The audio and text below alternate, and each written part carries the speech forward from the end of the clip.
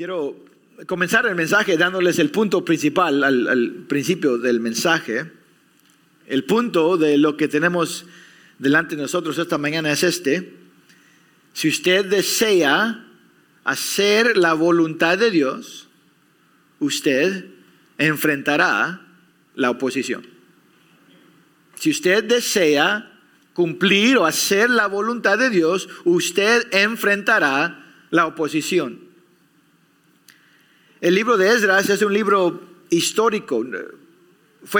Muchos escribieron durante que pasaban estas cosas, pero esto fue escrito para generaciones venideras. Los israelitas que vivían en medio del tiempo del Antiguo y del Nuevo Testamento tenían la habilidad de leer su historia y de acordarse de unos principios importantes y fundamentales. Podrían acordarse de la soberanía de Dios, de la fidelidad de Dios, de la compasión de Dios. Vieron cómo el pueblo regresó y empezó a reedificar el templo y la ciudad. Pero viniendo a capítulo 4, también hubieran visto un recordatorio de que obrar en la voluntad de Dios trae oposición. Terminamos capítulo 3 la semana pasada y la gente ya había reedificado el altar, ya habían puesto los cimientos del templo. Era un tiempo de gozo, una celebración estruendosa. Las cosas se están moviendo en la dirección correcta, pero ahora empieza la oposición. Una vez más, versículo 1 de capítulo 4 dice: cuando se enteraron los enemigos de Judá y de Benjamín de que el pueblo del destierro estaba edificando un templo al Señor, Dios de Israel, a Jehová, se presentaron ante Zorobabel y ante los jefes de casas paternas. Desde el primer versículo de este capítulo, el autor quiere que nosotros supiéramos qué tipo de personas estamos enfrentando. Son enemigos, son adversarios. Ellos oponen no solo a Israel, sino al Dios de Israel. Quieren hacer la obra difícil. Si no pueden parar la obra, por lo menos lo van a inhibir, detener. Y me imagino que ustedes en alguna manera u otra han experimentado eso en sus propias vidas. ¿Quién de nosotros no ha enfrentado un enemigo, un adversario? Lo enfrentamos en las cosas seculares, pero también en las cosas de Dios. Queremos honrar a Cristo, queremos obedecer a Cristo, queremos cumplir, hacer algo para la gloria de Dios, pero no nos viene fácil. Sería bonito si pudiéramos seguir avanzando siempre, cosas físicas, espirituales, cosas de la familia, pero así no suceden las cosas. Nosotros como discípulos de Cristo vamos a enfrentar oposición a un lado personal y también a un lado corporal como la iglesia de Cristo. En este capítulo parece ser más una oposición corporal. Quieren parar esta obra. Pudieron edificar sus casas, parece que no se molestaron con eso, estos enemigos. Pero ya que se dieron cuenta de que están reedificando el templo, oponen la nación. Pero aún hay un aspecto personal. Dense cuenta quiénes son quien estos enemigos enfrentan en primer lugar. Enfrentan, dice, a Zorobabel, versículo 2, se presentaron ante Zorobabel y ante los jefes de casas paternas. Empiezan yendo a los líderes, Zorobabel y los jefes de las casas. Esa obra nos da el énfasis esta mañana de que este mensaje de prepararnos para enfrentar la oposición aún es más importante para los líderes. Si usted tiene un papel de liderazgo, si usted está deseando ir meterse en un nivel de liderazgo, usted tiene que estar aún más preparado para enfrentar la oposición. ¿Y qué es lo que estos enemigos le dicen a los líderes? Si no tendríamos versículo 1 diciéndonos que son enemigos, se oiría como algo bueno. Se oye como una petición humilde. Aquí estamos, versículo 2. Vamos a edificar con ustedes, porque como ustedes, nosotros buscamos a su Dios y le hemos estado ofreciendo sacrificios desde los días de Esarhadón, rey de Asiria, que nos trajo aquí. La gente que quería parar esta obra eran extranjeros, no eran israelitas. Después de que el reino del norte de Israel fue conquistado por los asirios, entraron los de otras naciones para que no se quedaría vacía la tierra. Pero ¿cuál es la táctica aquí? ¿Cuál es la estrategia? No vienen en una manera hostil, vienen con un engaño. Déjenos, aquí estamos para ayudarles. Nosotros estamos en el mismo equipo, estamos obrando para la misma meta. Nosotros también adoramos a Dios. Pero la intención fue sabotajear, la palabra, el verbo, sabotear, perdón, un sabotaje quieren traer.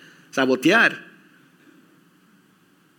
Una lección importante aquí: no cada enemigo nos va a venir de una manera directa, automáticamente conociendo que son enemigos. ¿Qué le decimos a nuestros hijos, chicos? No hablen con los extranjeros en la calle. ¿Por qué? Porque se pueden engañar.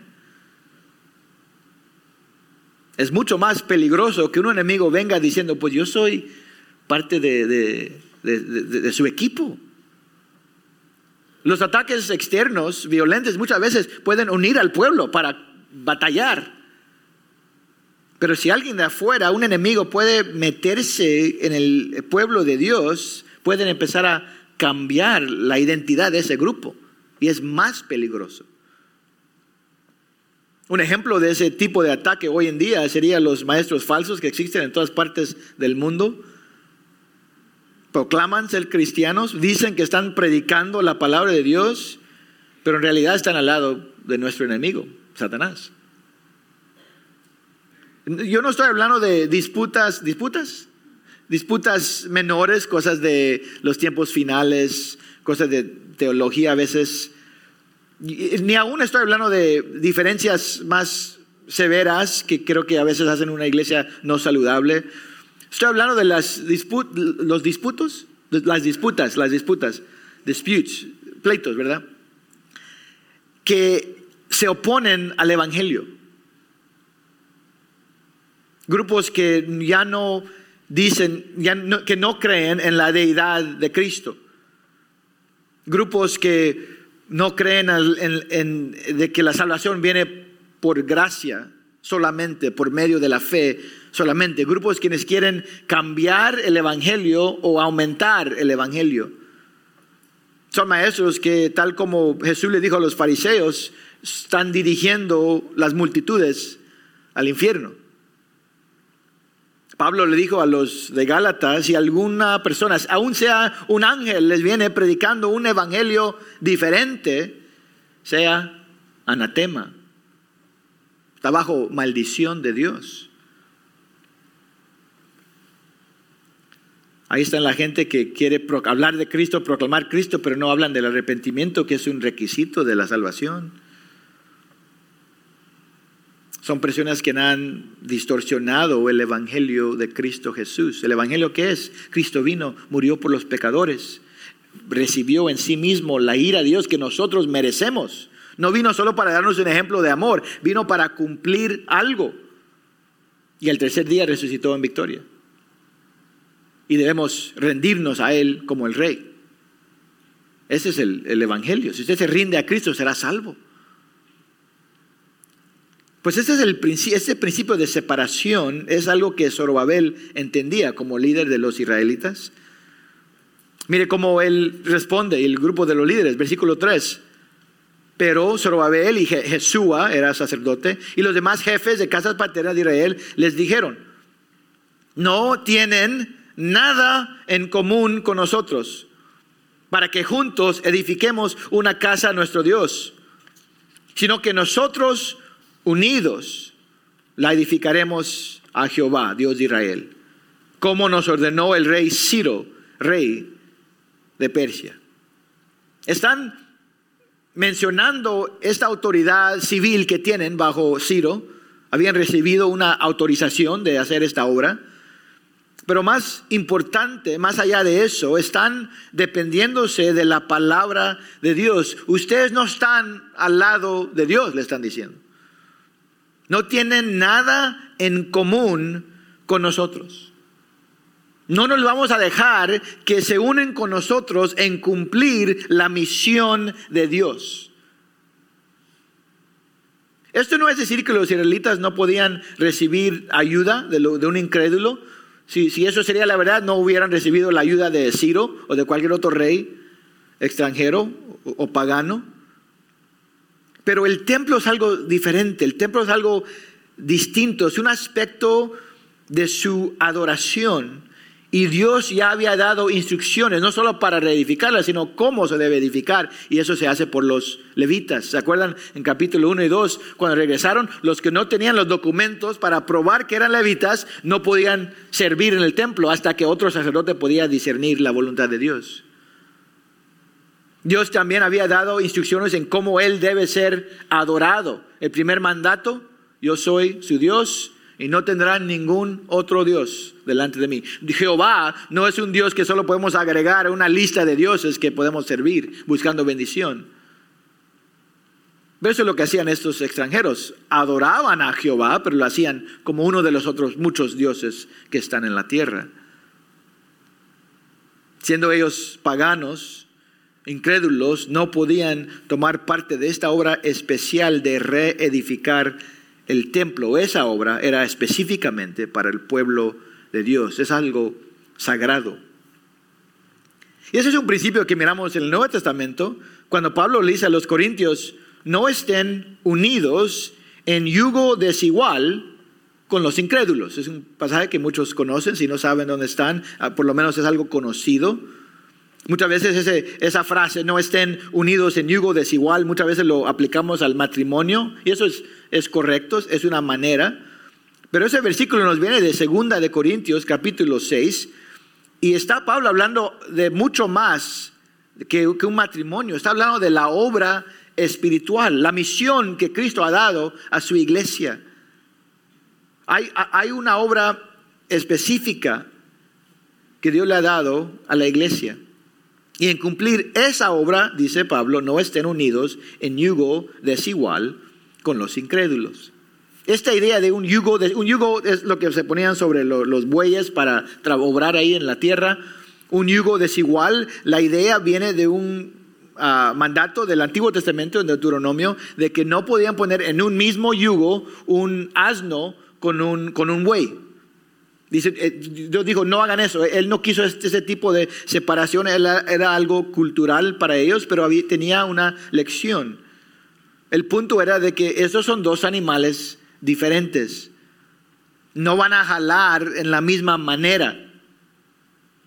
Y el punto, hablando del Nuevo Testamento, es de que si vamos a cumplir o hacer la obra de Dios, no vamos a unirnos con gente que nos va a estar jalando en diferentes direcciones.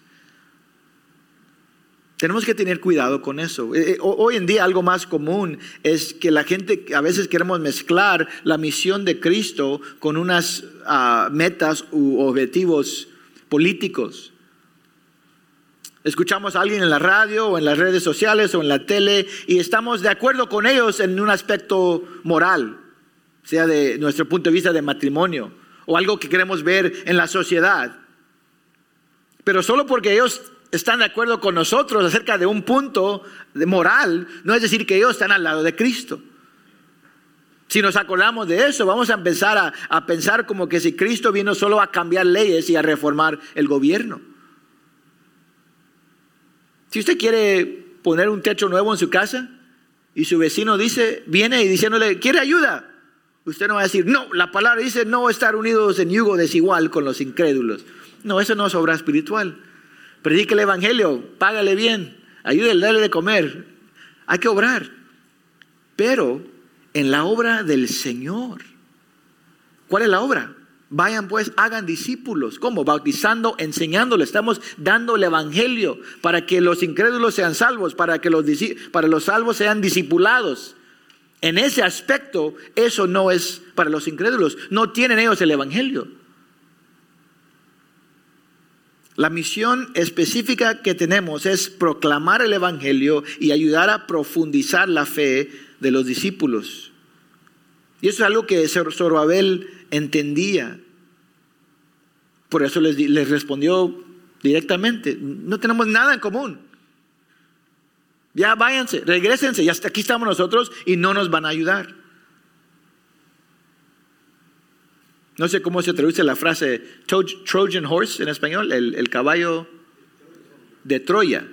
El caballo de Troya, así tienen esa historia, algo que se mira como un regalo, una ayuda, pero resultó en la destrucción de una ciudad. Ahora, sería bueno que al oír la respuesta de Zorobabel y los líderes, que los enemigos se huyeran. Ok, les dejamos en paz. Pero eso no fue lo que sucedió. Tal como podemos ver en toda la historia de la Biblia y de esta vida también, la oposición a la voluntad de Dios no se va. Nunca para. Sigue viniendo. En este caso, sube a un nivel político. Versículo 4, dice entonces, el pueblo de aquella tierra, es decir, los extranjeros, se puso a desanimar al pueblo de Judá y a atemorizarlos para que dejaran de edificar. Tomaron a sueldo consejeros contra ellos para frustrar sus propósitos. Todos los días de Ciro, rey de Persia, hasta el reinado de Darío, rey de Persia. ¿Se acuerdan? La madera iba a venir desde Tir y Sidón. Tiene que pasar por el mar, tiene que llegar a Jopa, tiene que bajar ahora en la tierra. Es decir, tiene que pasar por puertos y oficiales del gobierno. Pues esos enemigos parece que están pagando, los que están todos metidos en ese rumbo, para parar la obra. Los israelitas habían invertido para edificar ese templo. Ellos están invirtiendo para parar la obra.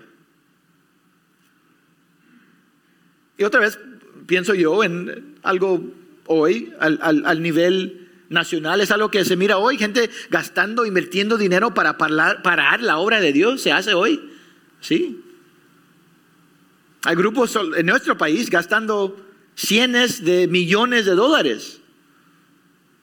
Apresurando los que están en el Congreso, tratando de detener la obra de la iglesia de Cristo Jesús. Y eso no solo es una estrategia política. Nosotros tenemos que detrás de todo, esta es la obra y el diseño de nuestro enemigo Satanás. Él es el Dios de este mundo. Él es el príncipe de las potestades del aire. Él está obrando para detener o por lo menos frustrar, si no puede, el plan de Dios y el pueblo de Dios. ¿Y tuvieron éxito estos enemigos? Parece que sí. Versículo 5 otra vez. Los planes fueron frustrados. Dice, todos los días de Ciro, rey de Persia, hasta el reinado de Darío, rey de Persia. Pues ¿cuánto tiempo es eso? Los cimientos del templo se pusieron como en el año 539, 540 antes de Cristo. Después de Ciro vino un rey que se llamaba Cambises, luego vino Darío. Darío se hizo rey en el 522, el año 522 antes de Cristo.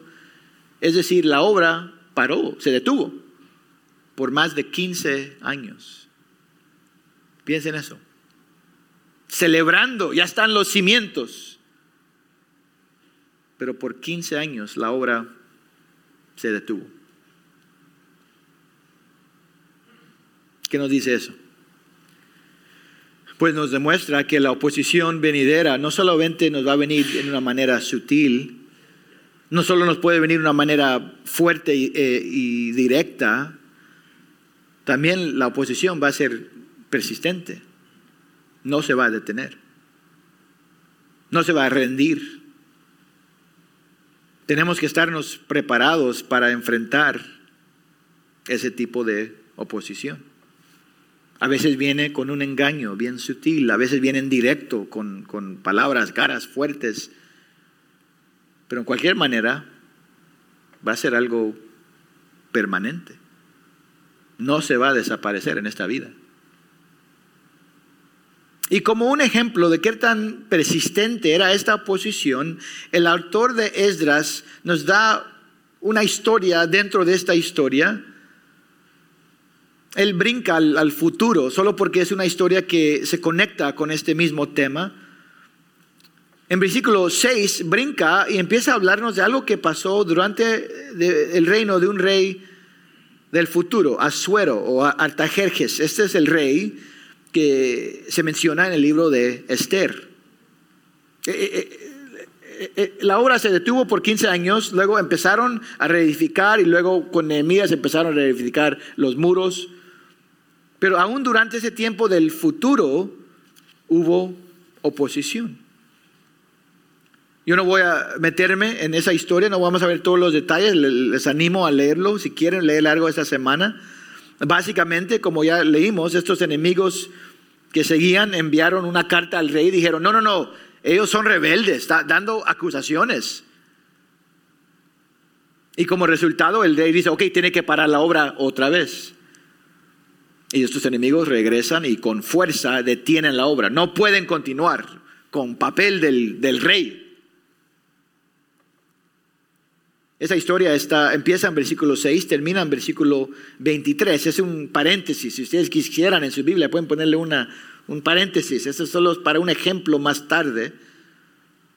Es otro ejemplo de la oposición que la gente enfrenta. Yo creo que ahí estamos. Unas naciones ya están ahí. Creo que vamos en ese rumbo en esta nación, si Dios no lo detiene. Viendo más y más ejemplos aún del gobierno deteniendo la obra de la iglesia. Pero al final del capítulo, el versículo 24, regresamos a la historia original. Entonces pueden brincar conmigo ahí, Esdras 4:24.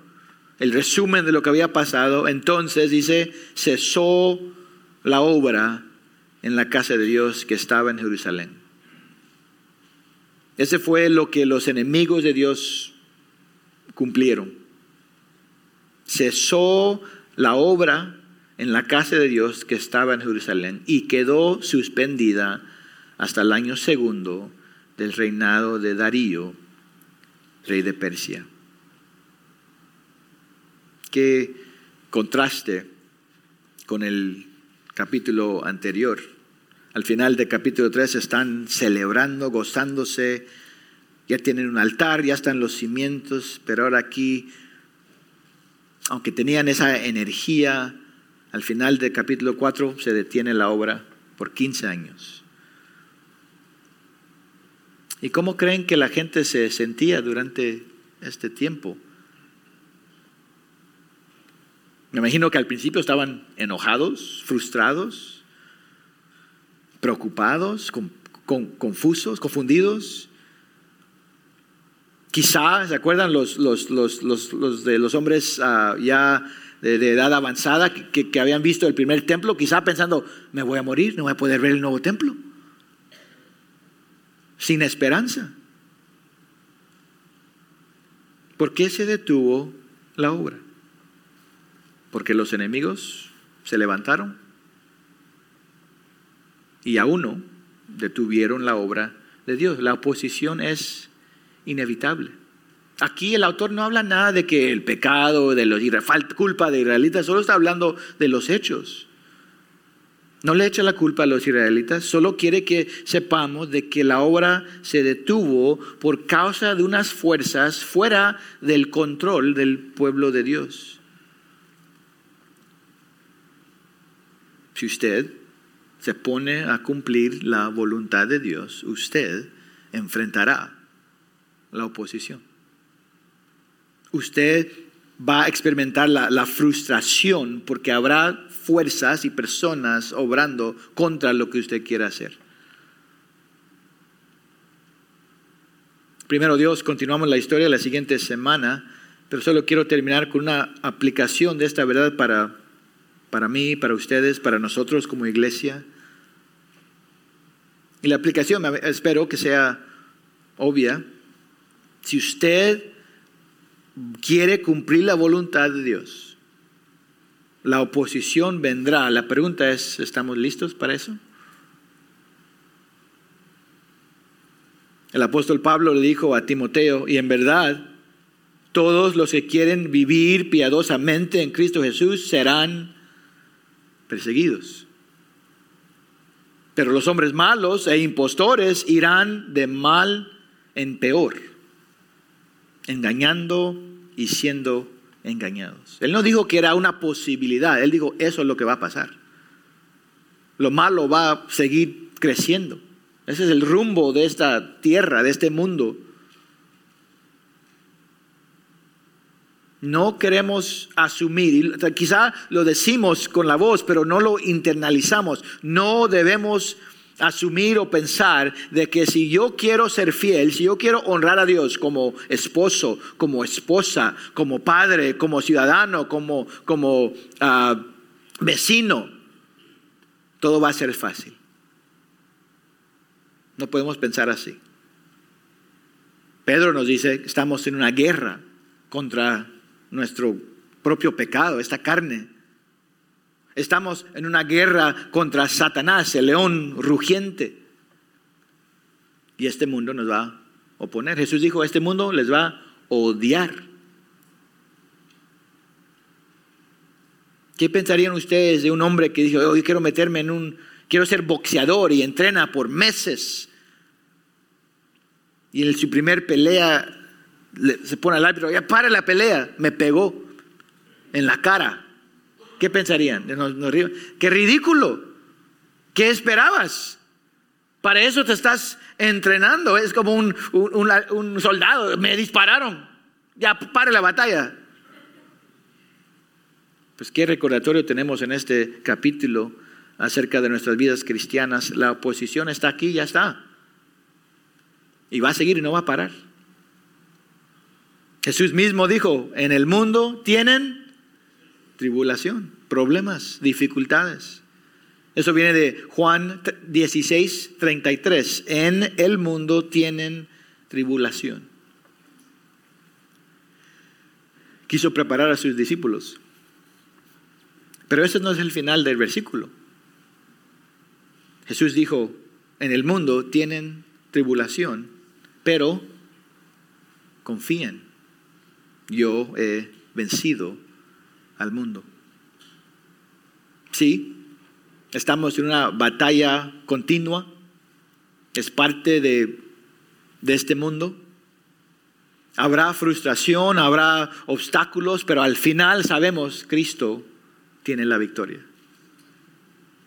Y aún en el dolor y en la frustración, el plan soberano de Dios sigue avanzándose. No podemos tener una vida de victoria si no tenemos obstáculos, ¿no? Lo que necesitamos es perseverancia y tener la perspectiva correcta. Cada mañana que nos levantamos, a veces decimos, quiero un buen día hoy, que sea todo fácil. Y así no va a ser. Damos gracias a Dios por sus bendiciones. Amén. Pero no vendrán sin dolores. A veces estamos dispuestos a oponer el evangelio de prosperidad que miramos en la tele o en la radio. Correctamente podemos reconocer que esa es una perversión del evangelio de Cristo Jesús. Pero cuando nosotros nos sorprendemos al dolor y a la dificultad venidera, a la oposición que viene cuando queremos honrar a Cristo, ya nos hemos metido en ese mismo mensaje. El apóstol Pablo entendía eso mucho más que cualquiera de nosotros. Lo querían matar, lo perseguían. Al riesgo de su vida proclamaba el mensaje, plantaba iglesias. Y al final de su vida, en el libro de Segunda de Timoteo, él dice: Timoteo, yo sufro penalidades hasta el encarcelamiento como un malhechor. Él inventó oposición. ¿Qué deseo era? Él deseaba viajar más, plantar más iglesias, predicar más, pero ahora está encarcelado, encadenado. Ya no lo puede hacer. Entonces, ¿qué dice él? Sufro penalidades hasta el encarcelamiento como un malhechor, pero la palabra de Dios no está presa. La palabra de Dios no está presa. Nosotros quizá no vamos a poder hacer lo que quisiéramos hacer pensando que es para la gloria de Dios, pero el plan de Dios avanza y sigue. Qué ánimo es ese recordatorio. Habrán cosas que quisiéramos que pudieran mover más rápidos para la gloria de Dios. Habrán tiempos de dolor, frustración. Habrán tentaciones a la desesperación. Habrá tiempos cuando le preguntamos: ¿por qué Dios? ¿Por qué se está deteniendo esta obra tan maravillosa, tan buena? Sería para la gloria de Dios y no avanza. Pero aún en todo eso, Dios está en control. Su palabra y su plan eterno no se pueden detener. Nosotros somos la iglesia de Cristo Jesús. Entonces, sea cualquier oposición que enfrentamos, sea que nos terminamos encarcelados o algunos muertos por su fe como mártires. Jesús dijo: las puertas del Hades no prevalecerán contra nosotros. La oposición es inevitable, pero la victoria ya está asegurada. Oremos. Padre, te damos las gracias por las muchas bendiciones que experimentamos en nuestros hogares, con nuestras familias, como familia de Dios.